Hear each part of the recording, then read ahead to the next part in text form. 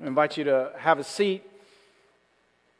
And as you're doing that, I'll remind you that we've had a focus for the sermons for the last couple of weeks, specific to sort of our place in life and in the world right now in the midst of this pandemic, but looking for lessons to be learned as we go through this.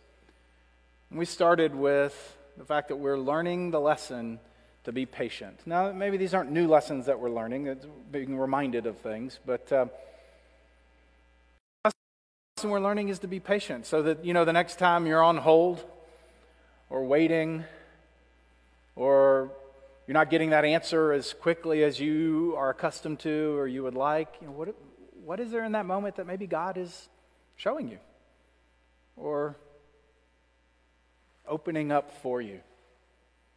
So be patient is a lesson we're learning. Last week, we didn't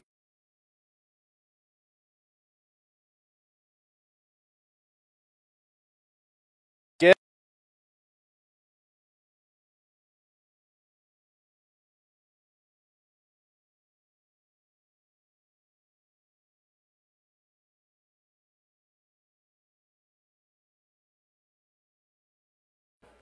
and I made mention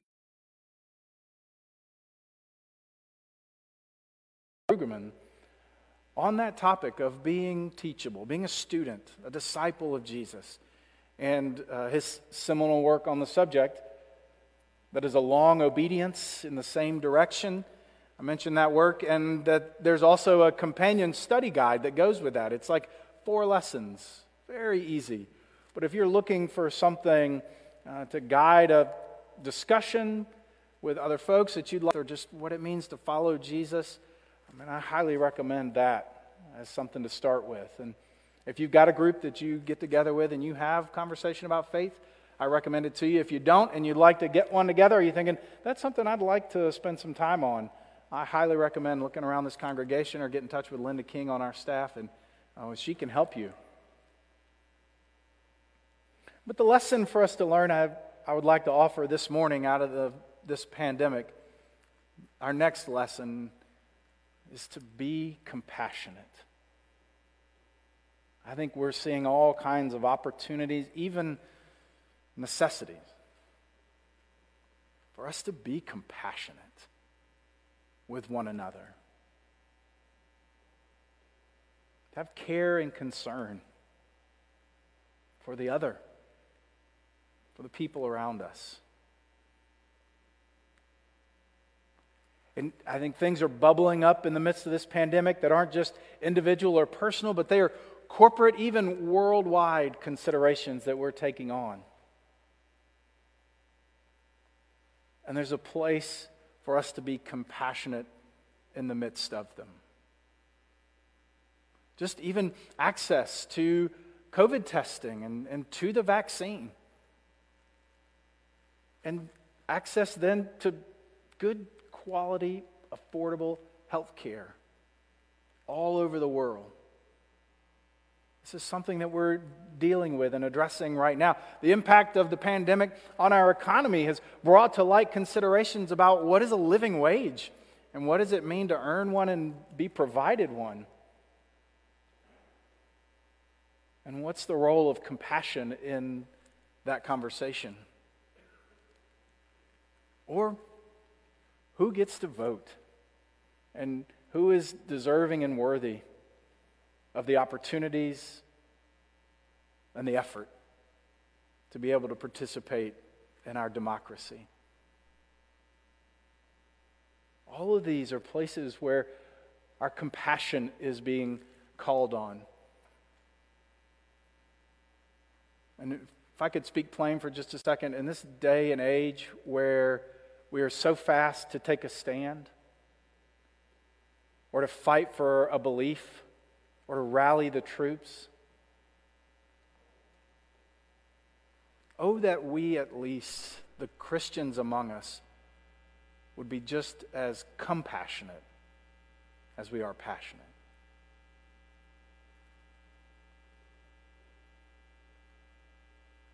And what we're finding, I believe, in the midst of all this is that this pandemic is serving as sort of a great equalizer. It's putting us all through the ringer, regardless of station or situation in life, some more than others. And it's calling us to consider who we are together as humanity. And to consider that we live on a level playing field. And what does that mean? In fact, the Scripture makes reference to that all the time. That all of us, all of creation, have value and worth in the eyes of God just the same. In one place in particular, I'm going to read in just a minute from Colossians chapter 3, and I'm going to read verses 12 through 14. But verse 11, as Paul is writing to the church in Colossae, he's telling them about this change that happens in your life when you follow Jesus as a student, as a disciple of Christ, that you're remade into the image of Jesus. And then in verse 11 he says, and in this image, then there is no distinction between us. There is no Greek or Jew. There's no uncircumcised or circumcised. There's no barbarian or Scythian. There's no differentiation among us, male and female. But Christ is in all things and in all people. Paul levels the field. And into that level field, Paul gives us a vision for compassion. So I want to read that. I'm going to read from Colossians chapter 3, verses 12 through 14. Would you hear the word of God for us? Therefore, as God's choice, holy and loved, put on compassion, kindness, humility, gentleness, and patience. Be tolerant with each other, and if someone has a complaint against anyone, forgive each other. As the Lord forgave you, so also forgive each other. And over all these things, put on love, which is the perfect bond of unity. This is the word of God for the people of God. Thanks be to God. I don't know if you ever did this when you were a child. Did you ever dress up in your parents' clothes? Did you? I did. I kind of remember. I don't remember as much doing it as I do the pictures of me doing it. And my kids have done it a little bit, over the years. Even if you didn't do it or your kids haven't done it, you know what I'm talking about, right? When the kid goes into the closet, parent's closet, and pulls out, whether it's their suit or dress or whatever. And I mean, I'll be honest with you, I dressed up like my dad at times, dressed up like my mom at times, just help myself to the closet. And, these are the people that show you what life is like. And so you dress up like them. You want to look like them. You want to feel like them. And you put on those clothes and they're too many sizes too big, right? And they just sort of hang off of you. And it's a little bit odd fitting, but, you sort of figure it out and learn how you can shuffle and move around. And then not only are you dressed like them, but then you start to want to act like them and be who they are and do what they do. You want to be like your parents. So I would put on my dad's coat and tie as best I could and, wander around and sell chewing gum. Because that's what my dad did. He worked for Wrigley's for a long time. And Big Red. I sold a lot of Big Red. Imaginarily dressed up like my dad, and you figure it out. And I love that that's the image that Paul uses for Christians to be compassionate when he says, put on compassion. Literally, wear it. And then he names the rest of the outfit, that matches so well. Things like kindness and gentleness and patience and forgiveness. And above it all, love. Can't you just envision putting on these pieces of the outfit that we would dress up in to be like Christ?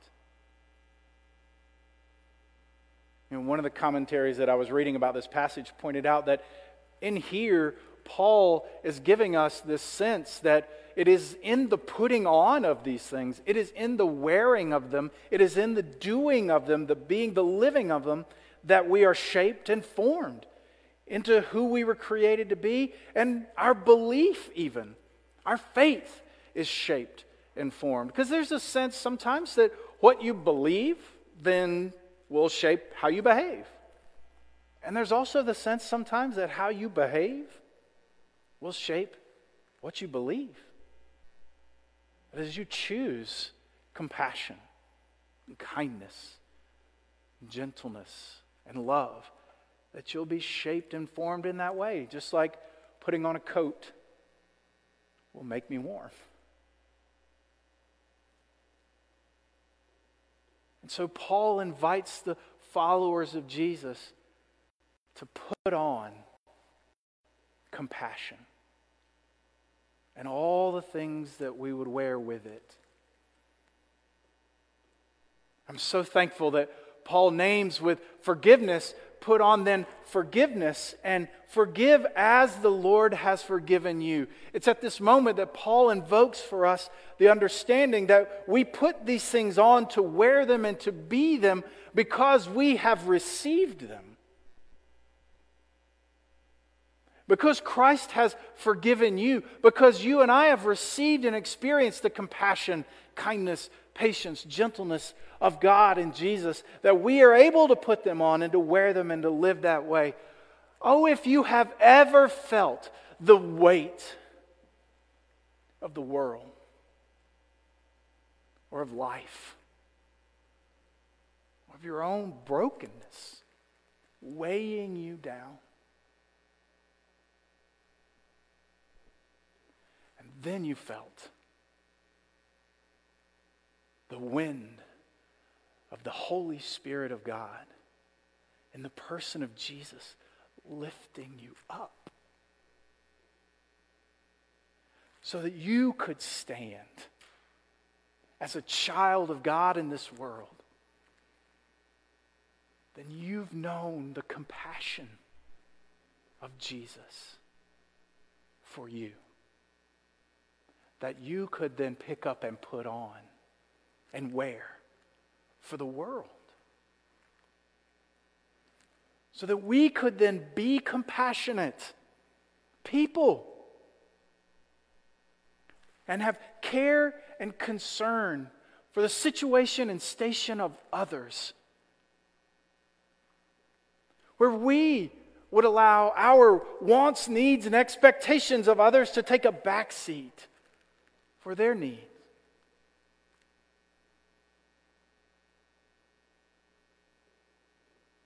And then truly, in compassion, make a loving difference in the life of someone around us. Now is the time. Now is the moment in our world, in our neighborhood, in Chamblee, in our homes, where we need compassion, the compassion of Christ. And hey, sometimes those compassion clothes fit a little bit better than others. Sometimes we feel right at home in them, and sometimes we're not sure how to do that. Right? Like sometimes maybe those clothes fit better for you with your kids than with your spouse. Or other way around. Or maybe they fit better for you with your customers than your coworkers. Or they fit better for you with somebody who lives on the other side of the world than the guy that lives next door to you.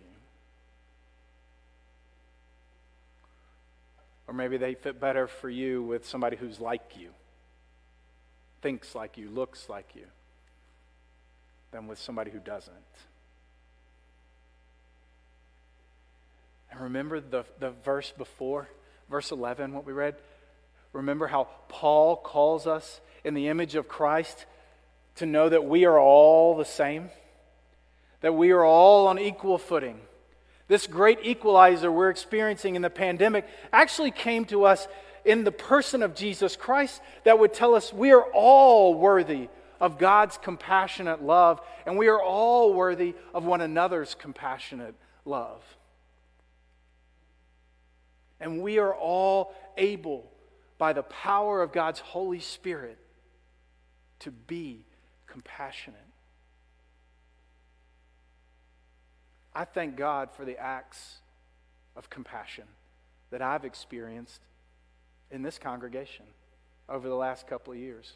I mean, trying to be a pastor during a pandemic, anybody who's tried to do their job during this time knows how difficult it's been. But I'll add to it going through a divorce and figuring out how to be a single parent, and then falling in love and getting married and figuring out how to blend two families together. That's been a lot. And I'm thankful for the acts of compassion that I've seen and received in this church. Our compassion makes a difference.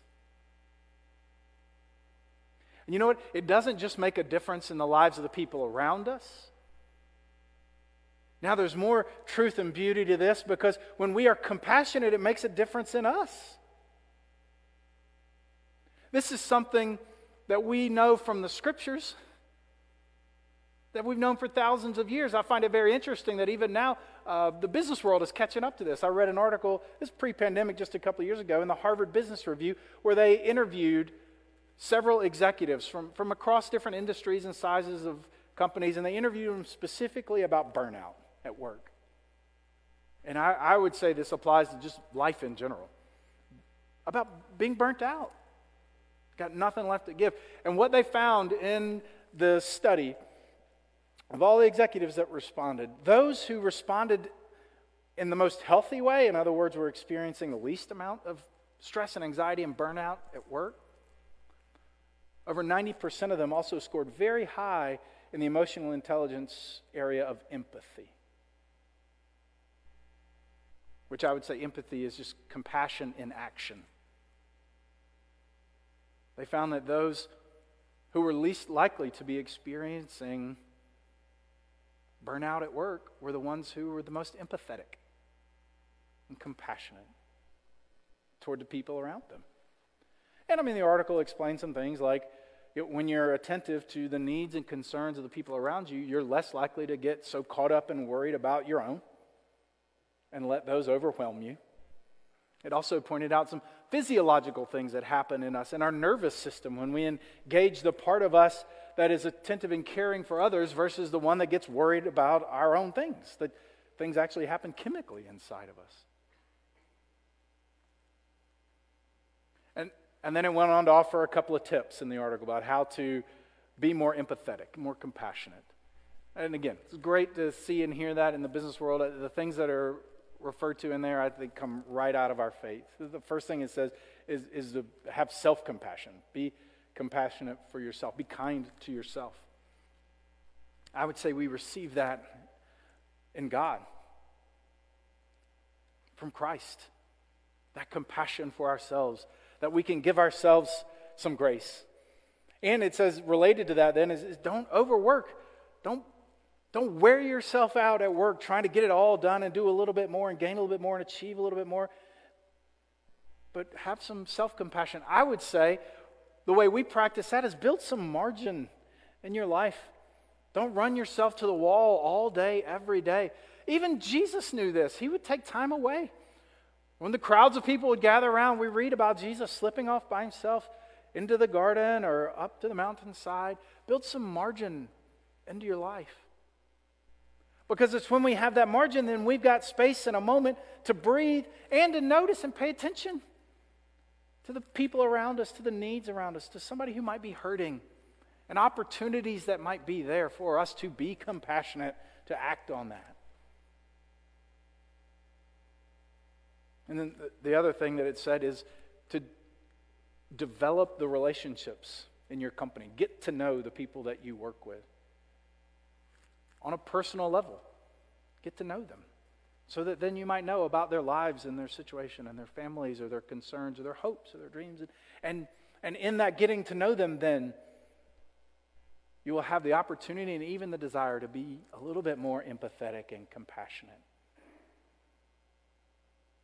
And I would say we know that in our faith, that God has called us to share this life together, created us for that, created us for relationships of caring and concern and compassion.